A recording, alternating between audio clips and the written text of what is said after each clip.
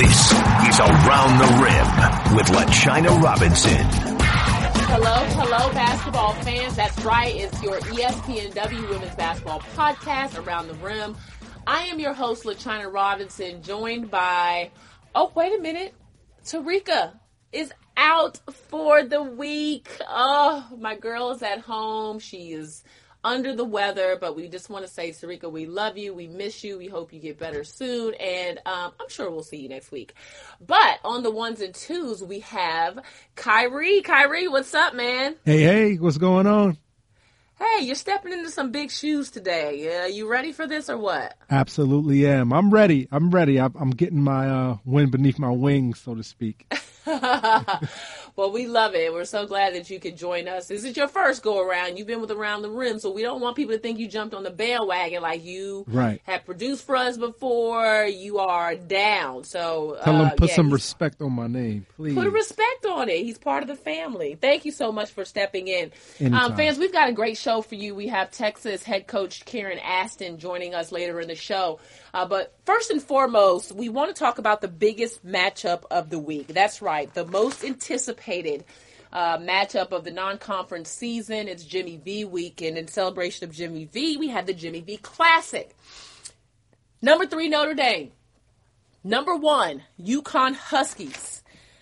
In a battle, an epic battle, which is what we have come to expect from UConn Notre Dame. And the Huskies would prevail.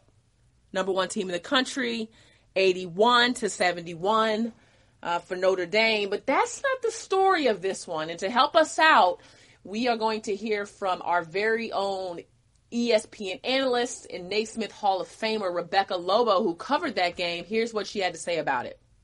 With 9 minutes left to go in the game, Katie Lou Samuelson leaves the floor due to injury. Connecticut was down to Notre Dame by 11. It looked like this game was Notre Dame's to win.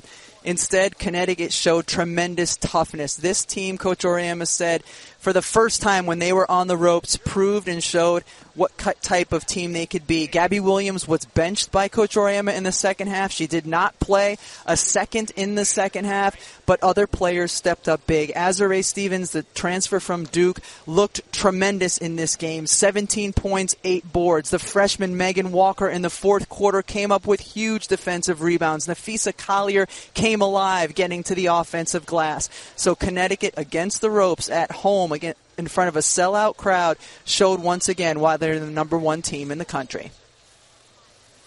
So you heard Rebecca Lobo say it. The Huskies were down 11 points in the fourth. Gabby Williams, Rebecca said benched, where totally unclear on whether it was coaching decisions, because they did say post-game she was experiencing migraine headache. So that might have been why she was out. But nonetheless, UConn had no Gabby Williams in the second half. Katie Lou Samuelson, who would lead the team in scoring with 18 points, left in the fourth quarter as she re-aggravated that foot injury that has kept her out of some games this season. But they rallied back. I mean, down 11 in the fourth against a very, very good Notre Dame team, which shout out to Muffet McGraw, because coming into the season, expectations were not very high for this team, just based on the movement, right? So they get a transfer eligible at the last minute in Jessica Shepard, who's been fantastic. They also had a graduate transfer that joined the team this year in Lily Thompson. It's just been a lot of moving pieces for this team. They have a short rotation. They have been ravished by injuries, including their All-American Brianna Turner, who is out for the season with an ACL she suffered last year. But Notre Dame put up a fight. I mean, it was really impressive. Marita Mabry had 21 points. Arike Agumbawale had 19. Those two were the key for this team. It was really just an amazing effort by Muffet McGraw's team, who's just a great coach. Now, in that fourth quarter, UConn outscored Notre Dame 26-9. So despite missing some key pieces, Azurá Stevens really emerged. I mean, 10 of her 17 points, as you heard Rebecca say, were in the fourth quarter. and UConn really fought back in this one. I thought one missing piece for Notre Dame, Jackie Young only had 2 points after having a really, really great start to this year. So they were really kind of without her or the way she would normally show up in the box score in that game. And I think that kind of hurt, possibly some fatigue for Notre Dame as well. As we mentioned, that rotation that's been shortened due to injury. But, I mean, UConn was missing some key pieces as well. You could say the same across the board. Crystal Dangerfield just continues to impress me. It's the timeliness of the baskets that she makes in some of the decisions. Nafisa Collier had 15 points. It was just really an all-around team effort that I thought was impressive, and they had to gut it out against a Notre Dame team that really wanted it. So it was everything we could have wished for as advertised, but needless to say, we always hear those conversations, oh, it's going to be about UConn winning at the end of the year. Well, Notre Dame had something to say about that, and if anything, they restored the confidence that even though UConn has been dominant, in their showings in Final Fours and championships and all of those things, that Notre Dame is not backing down. And whenever you see the Irish hit the floor, they come to play. So by the looks of this game, they plan on being here in April and playing for a national championship. And there is a team that is ready to take on the UConn Huskies. Now, in this segment, I'm going to talk about some notes from my clipboard. Lots of great women's basketball has happened in the last week. We don't have time to cover it all, but I did write down a couple of things that stood out to me. First and foremost, shout out to all the coaches that are playing good competition. I think we mentioned this coming out of the Thanksgiving break. Great top 25 matchups. We love it at this time of the year where teams aren't afraid to play other good teams despite lurking conference play right around the corner. So just a couple of things. We already talked about the Notre Dame-UConn matchup, but going back to late last week, Duke, number 14 at the time, played number 8 Ohio State. All of these rankings are from the time the teams played. But Duke did beat Ohio State. And in this game, it's so interesting because we'll talk about Duke in a minute in their game against South Carolina that they actually lost. But they're led by their backcourt, right? Lexi Brown, Rebecca Greenwell, each of them had 19 points. They're trying to still find themselves a little bit, right? They had some big departures in the post. Odera Cheatham and Kendall Cooper, just not as much experience in their front court, but their defense is always intact. That's the one thing that Joanne P. McCauley does such a great job with this team. Ohio State only shot 32% from the field, 28% from the three-point line, and only 8 points in the fourth quarter. So despite that early loss to Villanova, Duke is still coming along. They're definitely a team to keep your eyes on. Another match that really stood out to me, and I'm going to talk about Baylor in a moment. Now, if you follow me on Twitter, at LaChina Robinson, I did a poll last week, and my question to fans was, is Kalani Brown of Baylor and Lauren Cox, that's their front court, they're the 4-5 combo, are they the best 4-5 combo in the country? Because I'll be honest with you, I had their game against Stanford, which means I've been watching a lot of film on them. They are legit. Now, keep in mind that Kalani Brown is the Big 12 preseason player of the year, and she is 6'7", period, leading the country in field goal percentage at 77%. I mean, 6'7", and you can't do much of anything with her, honestly. I mean, she's that big, she's that strong, she's that powerful. And then Lauren Cox to complement her at the 4. Both are stretching the defense a little bit, especially Kalani Brown, more than we've seen in previous seasons. It's just an interesting makeup of a team. And we'll get to the Stanford game in a moment. But the results came in. Over 700 people, actually 762 people voted on this poll on Twitter. So we may do this more often for Around the Rim. And 73% of the people said that, yes, Kalani Brown and Lauren Cox are the best post combo, front court combo in the country. And 27% said no. Now, some of the people that said no, Asia Wilson and Alexis Jennings, which can you, I mean, they're awesome, right? So you can't necessarily say no at this point. We had some other names submitted, but that was the most popular. I mean, definitely Gamecock fans, who are some of the best in the country, jumped all over it. Some other submissions we had were Jamie Nard and Mercedes Russell. But, it was pretty much consistently just about Kalani and also Lauren Cox. Now, the other combo, which I think a lot of people kind of sleep on, maybe because of size or whatever it is, but UConn.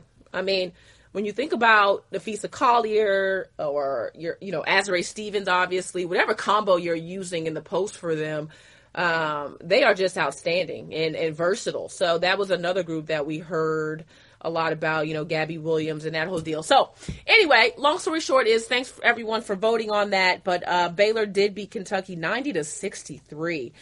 Baylor's only loss this season was to UCLA. So we'll continue to watch that team. I mentioned Duke played South Carolina. They lost.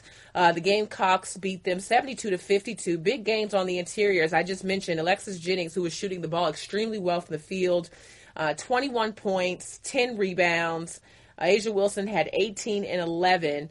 They held Duke to 1 of 10 from the three-point line, and that was significant because that's what Duke did well against Ohio State, as they really shot the three ball. Another game, the Texas Longhorns. We are going to hear from Karen Aston, the head coach, in just a moment, but they beat the Georgia Bulldogs 81-53. Ariel Atkins, who is also shooting the ball very well, leading her team in scoring for Karen Aston, 17 points, 9 rebounds. Jatari White had 13 points. Keep in mind, this is the number 2 team in the country, and they still don't have Joyner Holmes. Oh, my goodness. Georgia was led by Mackenzie Ingram. Another game I just want to mention quickly, the Louisville Cardinal went to play South Dakota State Jackrabbits. Now, some people are saying, what? Who? Let me tell you about, from what I understand, I haven't had the honor of covering South Dakota State at home, but from what I understand, they have an amazing home court advantage. Their fans, first class, athletic department, women's basketball program, all of that. But they took Louisville to the wire, but the Cards did end up winning. But keep your eyes on South Dakota State. They are always a force to be reckoned with. Mississippi State beat Oklahoma State 79-76. Victoria Vivians is shooting the ball really well. She's always been a volume shooter, but her level of efficiency is going up this year. And so, Mississippi State, obviously, they still have Morgan Williams. They still have Blair Schaefer and Tierra McCowan. I mean, they've got some really good pieces, even though they lost an extremely impactful senior class from last year's national championship game.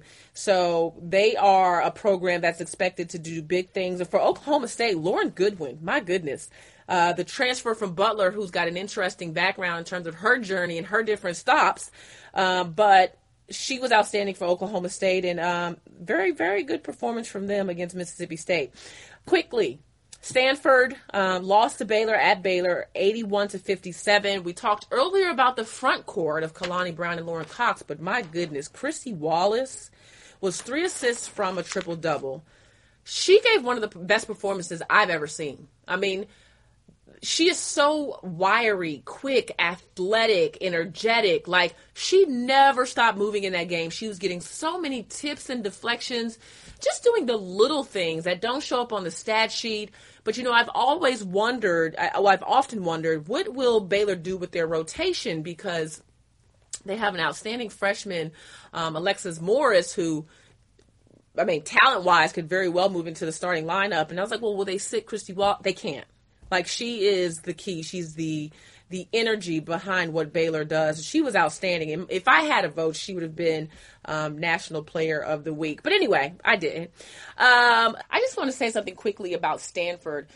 They did not beat Baylor, obviously. They really struggled, had some turnovers on the offensive end. This is a team that is still without Britt McPhee, who's out due to injury. We're expecting her to return at some point this year, but they have really missed her experience. Keep in mind they graduated 3 seniors last year, Bree Roberson, McCall, and also Carly Samuelson, who were key components of this team. And I love that Tara Vanderveer is challenging this young group. And what I'm saying is, don't pay attention to that score against Baylor. Give Baylor their credit, but I watched this team practice, and they are going to be really good when they can get all the pieces together, get more experience playing together. Alana Smith from Australia, the junior, has started to emerge. which is a wonderful thing for this group. They have some talented freshmen, Maya Dodson, but maybe even more importantly, Kiana Williams. Look for her to play more minutes at the point guard spot. She was sensational at Baylor. To be playing a top 10 team, she had family there because she's from San Antonio, Texas. I thought that Kiana Williams was outstanding and a real bright spot for Tara Vanderveer. Also, Dejanay Carrington has had to kind of fill into some minutes and is giving them some depth, some toughness. She's a really good rebounder. Obviously, they have Kaylee Johnson. And, just this is a group that has all the pieces. They're just putting it together. Anna Wilson looks like a completely different player from last season. She had 21 points, actually, against Ohio State, was red hot from three.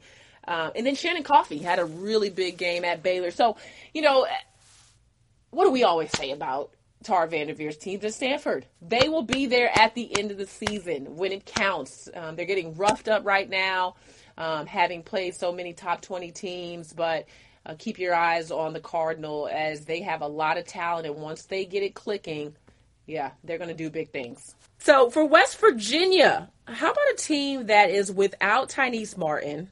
They played also ranked Texas A&M and beat them 70-56. It was behind Muldrow for West Virginia, who's been leading them without Tyneese Martin. She had 24 points. And Texas A&M just didn't shoot very well. Now, they are capable. I mean, they have Hillsman and Howard, sharpshooter Danny Williams, Carter, their freshman, who I am just so high on, who's just amazing to watch.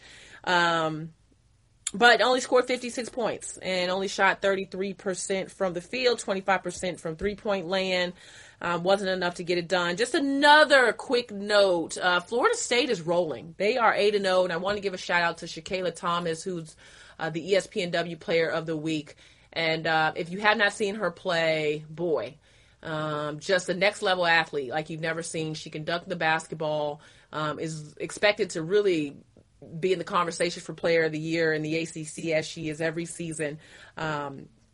But Florida State is one of those teams that people maybe aren't paying as much attention to because they've lost quite a bit from last year's group. But they are 8-0, and Sue Samrau's team is rolling. All right, so now we will have Karen Aston joining our show next. And, the biggest thing about Texas, they're the number 2 team in the country right now. They're winning by plus 36 points per game. That is just ridiculous. And they are without Joyner Holmes. Now, they've got Atkins and they've got Brooke McCarty, who's arguably the best point guard in the country. And so many pieces, Higgs. But it's really just, how did Karen Aston get this program back to national prominence, back to where it was in the Jody Conrad days of top 5 in the country and the best recruits? Obviously, Tina Thompson is a part of their staff. She's done a fantastic job. So lots of moving pieces, but Karen Aston, high level of respect for what she does and what she is doing with this Texas Longhorn program. So we spoke to her to start the season to just talk about how she did it. Well, fans, gosh, is this 2 years in a row that we've had you? 2 years I cannot believe this. We've gotten lucky. Fans, we are excited right now on Around the Rim to have the head coach of the Texas Longhorns joining us, none other than Karen Aston. Welcome, Karen. Thank you. Good morning. Well, I am so excited to have you back because, wow, your season last year, and I'm speaking from my perspective, right? So I know that you've got, team goals and there's things you guys want to accomplish and everyone wants to win it all. But throughout the course of last season, the excitement that your team brought to the game of women's basketball, the relentlessness you played with, the fact that Texas is, back to what we're used to in terms of the standard in women's basketball. It was such a fun ride. I mean, we all fell in love with Holmes and McCarty. Like, it was really a fun ride for us. What was last season like for you, and what did it mean for your program? It was actually a fun ride for me. I think a lot of people would look at the way we started and say, oh gosh, you weren't where you wanted to be, and what was wrong, and all of those. Your schedule things. was it was pretty brutal, hard, but it was actually part of that process that I think you have to go through with young kids and a team that maybe needs to grow up a little bit. And I didn't mind any of it. It was never a point where I thought, this is not fun. And because I knew we would get there, I really did think that we were going to get what needed to happen. It just didn't happen on the time frame I think that everybody thought it would. But then we went on the run, and lots of learning experiences from that. But I will agree with you that for whatever reason, that particular team, maybe people watching the roller coaster that we sort of went on early in the year, that particular team gained a lot of attention for us. And I do think that it was the way that we played. I think there were some particular games that were highlighted on ESPN that gave us a platform to play on, and we took advantage of that. And I think what has come out of that is a lot of national attention in a great way. We've gained some interest from people that I don't think ever saw us play until last year, and now you have a lot of interest in Texas, and that's a good thing. That's what it's supposed to be like. Yeah, I mean, and yes, it was a ride. And again, I go back to your schedule, which was brutal early, but you could tell that your team learned from it, right? And that's what you want. Like Gino says, we want to lose. We want to lose so that we can learn our weaknesses and get better. But part of it is also your style of play. And there's something just so exciting. It's up-tempo. It's aggressive. And obviously the head of the snake is Brooke McCarty, who is become the nation's point guard, really. Talk about your style and why you play that way. I think it's a little bit of my personality for sure. I have an aggressive nature in a sense, and I really love defense. And I think that probably is where it comes from, is that during my tenure at Texas as an assistant with Jody, I was sort of in charge of the defense. Believe it or not, I coached the post players. What? For 8 years. I was the post coach. 8 years? Can you believe that? Now, Karen, how tall are you? And you might have on a little heel right now. I was privileged enough to. I'm probably taller than Altuve. I think we're about the same size. Which he has just stolen my heart, by the way. I'm not trying to get on baseball, but I love him. I mean, when I saw him heart. standing next to Judge, like when they were playing the Yankees in that series, I was like, and of course, Judge is like, 6'8", and this guy is, oh my God, he's tiny. So if you're taller than him, you're doing pretty well. Yeah. Okay. Yeah. Sorry. Where were we? I got on baseball. Coaching the post. Okay, so defensive coach, right. So to say. That was sort of my mantra as an assistant. And love it. So that generates what we try to do offensively. I mean, if we're not very good defensively, I'm going to be a frustrated coach most of the time. And I will say this year is a bit of an adjustment for me. It's the first time since I've been at Texas that, because I was privileged enough to have Imani for those first 4 or 5 years, it's the first time we haven't had a shot blocker. So it just dawned on me a few weeks ago when we started the scrimmaging and started to look at combinations. I was like, this feels different because we're going to have to be a little bit more sound defensively, because we could fly around some, and Imani cleaned up a lot of it, and then Kelsey did after Imani. So we'll look a little different. Yeah, and those blocks get you into transition. Yeah, I like to get out in transition, though. I mean, we'll have to do it differently this year. Yeah. Fans, it is halftime, but stay right where you are because we have more after the break with Texas Longhorn head coach Karen Aston. But I just want to take a moment to say thank you for downloading, listening to, subscribing, all of that with us with ESPNW's podcast Around the Rim. We love our fans. We always love to read your thoughts on social media. So continue to spread the word. Subscribe so you can get it first. All of our content. Make sure that you are leaving a review or rating our podcast. You can find us on the ESPN app and also on Apple Podcasts. So stay where you are. More with Karen Aston right after this. Well, high expectations. And I know one thing that has been talked about a lot, obviously. It was news, not as much now, but you'll be without Joyner Holmes until December 23rd. Mm-hmm. How does that impact your team and the way you'll play in the first part of this year? I think as I've seen, again, the last couple of weeks, as we've started to put combinations together. I think what will be obvious is that at that position, it will have to be collective in a sense of, Joyner rebounded the ball really well, especially for a freshman last year. That's usually the area that catches them off guard, is how physical the game is and where do they find those rebounds that they're used to getting easily in high school. And she filled that void, I thought, pretty well for a freshman. So now it's sort of where do we get those 9-10 rebounds a game? And that's looked a little bit different for us. So that's been an adjustment. But I will say that, windows of opportunity happen for young people, and they should take advantage of them. And it's a chance for our team to gain more depth, for some players to get some experience that maybe they wouldn't have gotten in different situations. I don't mean that, a Jordan Hosey wouldn't play or a Kellyanne Goudreau would not be playing with Joyner, but it'll feel different for them to have some more responsibility. So I think when Joyner comes back, we have an opportunity to be deeper. And as Big 12 season grinds along, and you know this, I mean, you've watched it happen, it comes to a halt in the second part of the Big 12 season. I think we'll have an opportunity to maybe stay a little fresher with Joyner returning. So you return the Big 12 Freshman of the Year, Player of the Year. We know about Ariel Atkins, who is a lefty. So everyone knows here I'm in love. I'm left-handed. I'm team lefty all the way. So you got a great core, but is there someone in particular that you think is going to be a game changer this year outside of your big three? It's hard to get past the impact that Brooke and Ariel have every day.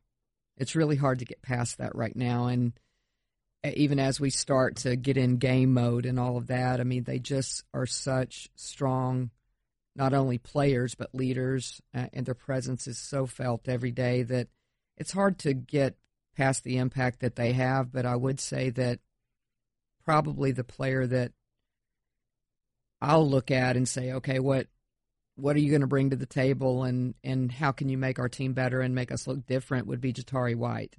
She is a new player who set out last year, a transfer from South Carolina.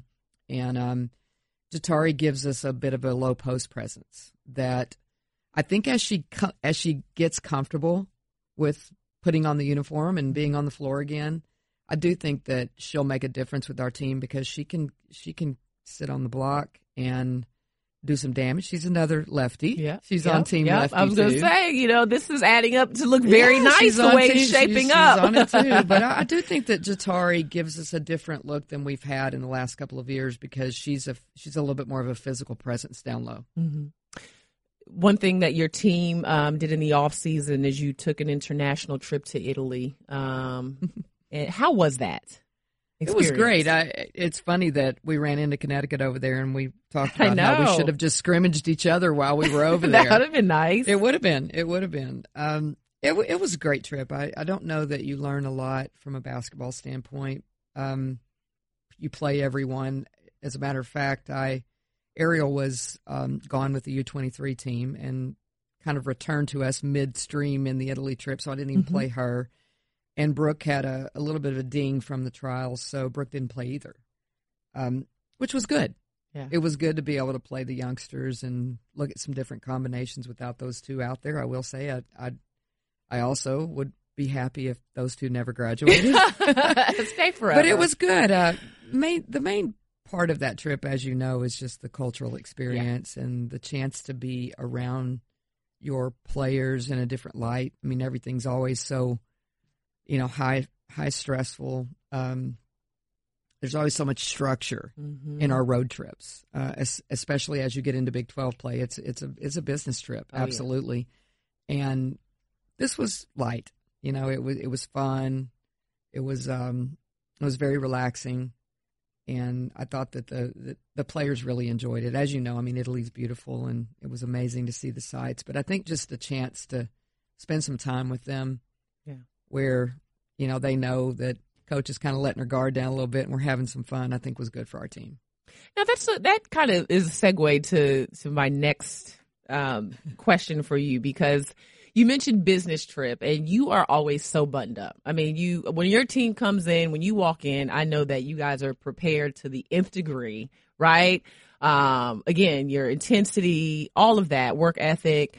But on the Karen Aston relaxed side, right? What is that? Describe that, Karen, to me. You talked a little bit about baseball a moment ago, because I'll tell you this, your vibe this year, I don't know if it was because, coming off of last season, like you just seem to, you are just so settled in your skin right now. People can't see her, right? But she just has this aura about her. So what is Karen like outside of basketball?